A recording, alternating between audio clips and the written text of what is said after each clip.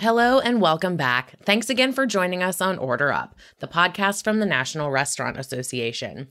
I'm your host, Carly McBride, Content Communications Manager. As always, don't forget to subscribe to Order Up on your favorite podcast platform so you don't miss an episode. February celebrates Black History Month. This year, the National Restaurant Association spotlights the achievements of several industry executives and restaurateurs. And this month on Order Up, I'm very excited to interview two of them. On our last episode, I interviewed Cord McLean, Director of Leadership Development and Diversity and Inclusion with Bloomin' Brands.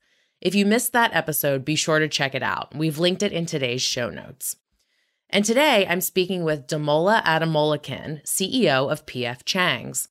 Damola brings a diverse perspective to the podcast today. As the son of a neurologist and a pharmacist, he was born in Nigeria and raised in Zimbabwe, Amsterdam, Springfield, Illinois, and then Columbia, Maryland.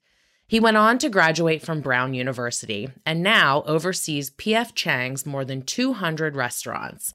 Damola's focus is to ensure that P.F. Chang's does well and remains successful. Listen to today's interview as he discusses his background and his career thus far, including challenges he's faced along the way. Damola tells us about his goals going forward and how other people of color can continue to advance in the restaurant industry. So Damola, thank you so much for taking some time to chat with us today. I know you're a busy man, and we're really excited to speak with you. So let's go ahead and get started. So can you start us off by telling us a little bit about yourself, where you grew up, what your family life was like, and how did it inform the man that you are today and where your career has taken you? Yeah, I was, I'm originally Nigerian. I was born in Nigeria in a town called Ile-Ife, which is in southwestern Nigeria. My dad's a doctor. He's a neurologist. My mom is a pharmacist. And my dad won some awards in neurology when he was younger, and so was invited to the States to present. And he helped cure a disease in West Africa that was a neurological disorder based on something that people were eating. So he got a lot of recognition abroad, got to come to the States, made the decision ultimately to move his family to the States when he came here and started doing medicine and practicing here. So we moved to America when I was 9. Before that, I lived in Nigeria, Zimbabwe, and Amsterdam. And we moved to Springfield, Illinois, and then to a town in Maryland called Columbia, where I went to high school before I went to Brown to play football, and then started my career. So varied history in terms of background, but I kind of grew up all over and got to see a lot of different parts of the world, meet a lot of different types of people, which I think informed my ability to understand people broadly and to connect with all types of people, which has been a helpful thing in my career. In terms of business, when I was in Nigeria, my mom ran a department store just kind of on the side. She always had a inclination for business. So that was kind of my first exposure when I was young, was running around the department store with my mom and, helping her, or thinking I was helping, more likely just causing trouble. But I was exposed to business young. I started, working when I was in high school. I started investing everything I made and, opened my first stock portfolio when I was 16. So I really got into investing, pursued that. I was president of the Brown Investment Club when I went to college. Then I started working on Wall Street and pursued a path towards an investing career, which turned into an operating career when we bought P.F. Chang's. Fantastic. That's tremendous. It sounds like you've kind of always had a bit of a business mindset. And what made you want to be a business executive? Well, I think that I always found it interesting. Even when I was young, the idea of trying to, I was an athlete, and then there's a competitive element in business where you're trying to solve problems and figure things out and grow something and build something. So it always captivated me intellectually. And then I'll say that, as I got into my career, I started off kind of on the path towards being an investor, not necessarily being an operating executive. So I worked at Goldman Sachs. I worked at a private equity fund called TPG. Then I went to business school. Then I worked at a hedge fund called Paulson and Company. So initially my interest was investing. And then P.F. Chang's was up for sale. And we just saw a tremendous opportunity to buy an exciting business with a lot of potential. And so, we bought the company, and then, my entire focus was making sure this investment was successful and making sure that PF Chang's did well. And that over time, I was asked to come lead the company as CEO, and now we are here. So I always had an interest in business and investing broadly. And then I think the transition towards being an actual operating executive occurred, just by virtue of us buying this company and wanting to make sure that it was successful. Thank you. My next question was going to be how you got started in the restaurant industry, but you pretty much just told us that. So I'm going to jump to my next question, which is that you are very young for a CEO and have made some remarkable achievements in your career. So we know with achievements also comes challenges. So what has been the biggest challenge that you've experienced in your career thus far? Yeah, the biggest challenge, I think, is and probably will remain taking over a restaurant business in April 2020 in the middle of the COVID pandemic. Exactly. Like I mentioned, when I did the deal, I didn't intend to run the business. I joined the board and was going to manage from a director capacity from New York, the hedge fund that I was at, which, we did the deal together.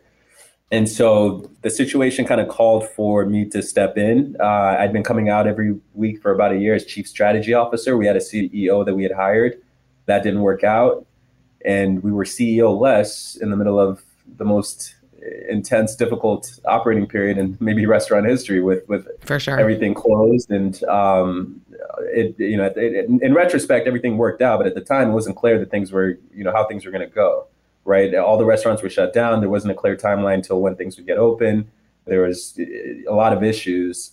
So I took over during that time, and it required sort of a wartime mentality. Like we needed to do a lot of things quickly just to survive. So that was certainly the most challenging part of the experience. But we got through it, and the company came out stronger for it.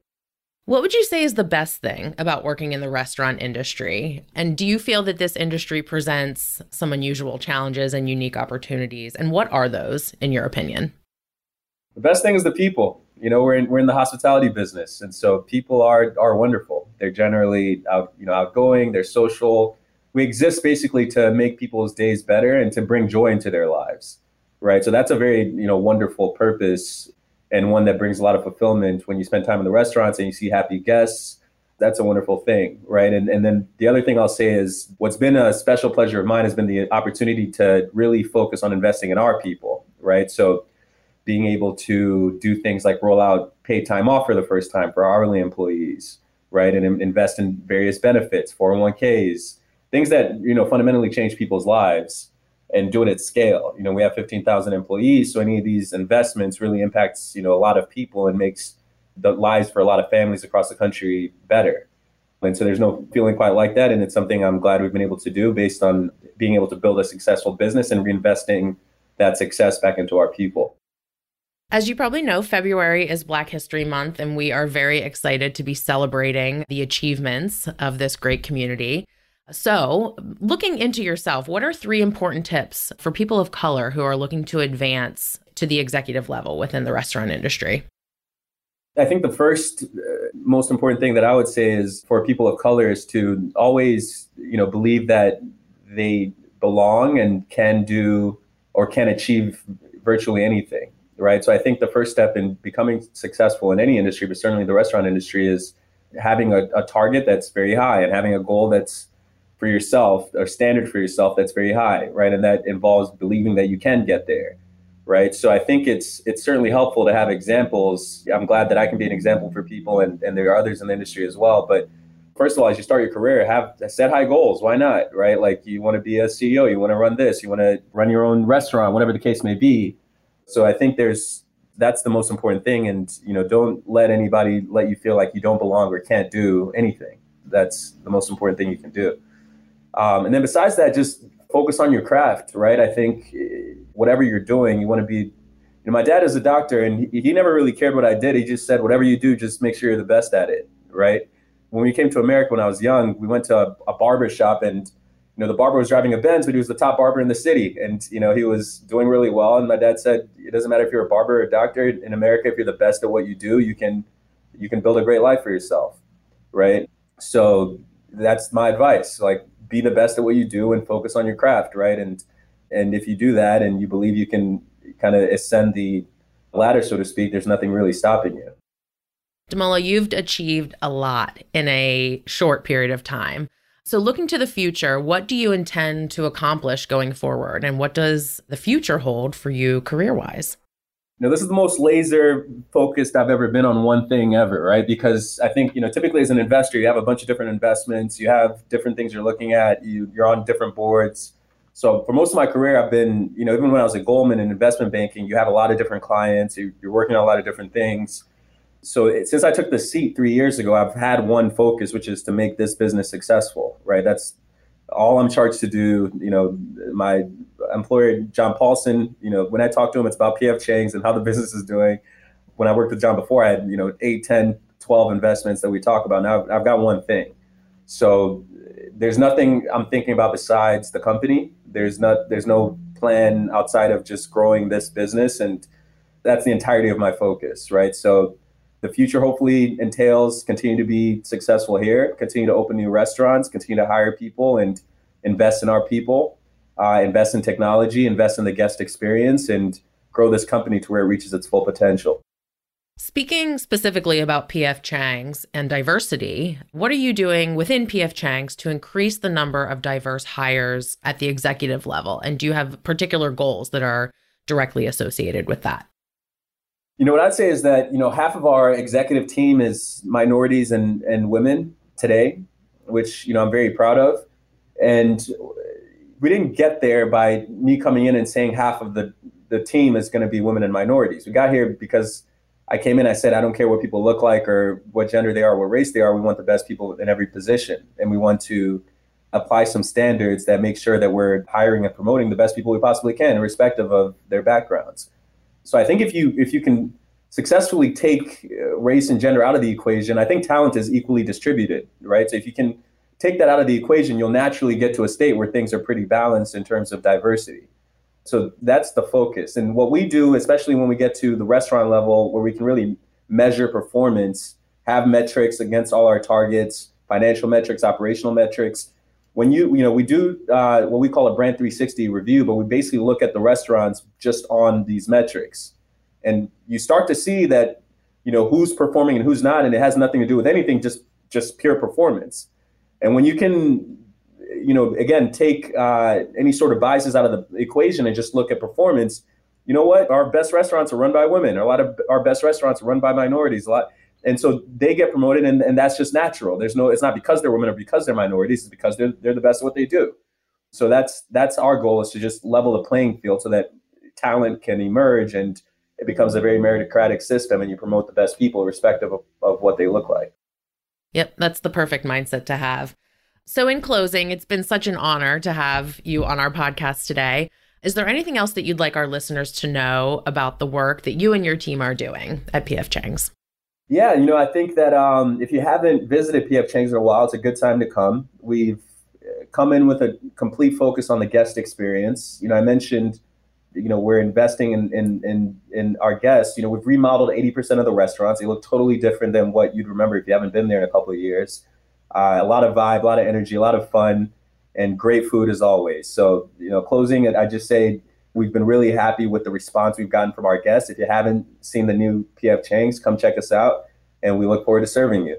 Damola, again, thank you so much for your time today. It's been an honor to have you here with us, and thank you for your expertise and your insights. Absolutely. It's been a pleasure. Thanks for having me. Did you know?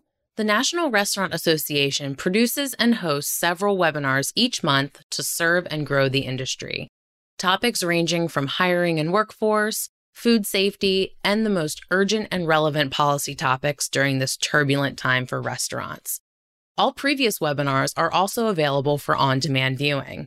To learn more about upcoming and recorded webinars, please visit restaurant.org/events/learning. That's restaurant.org/events/learning.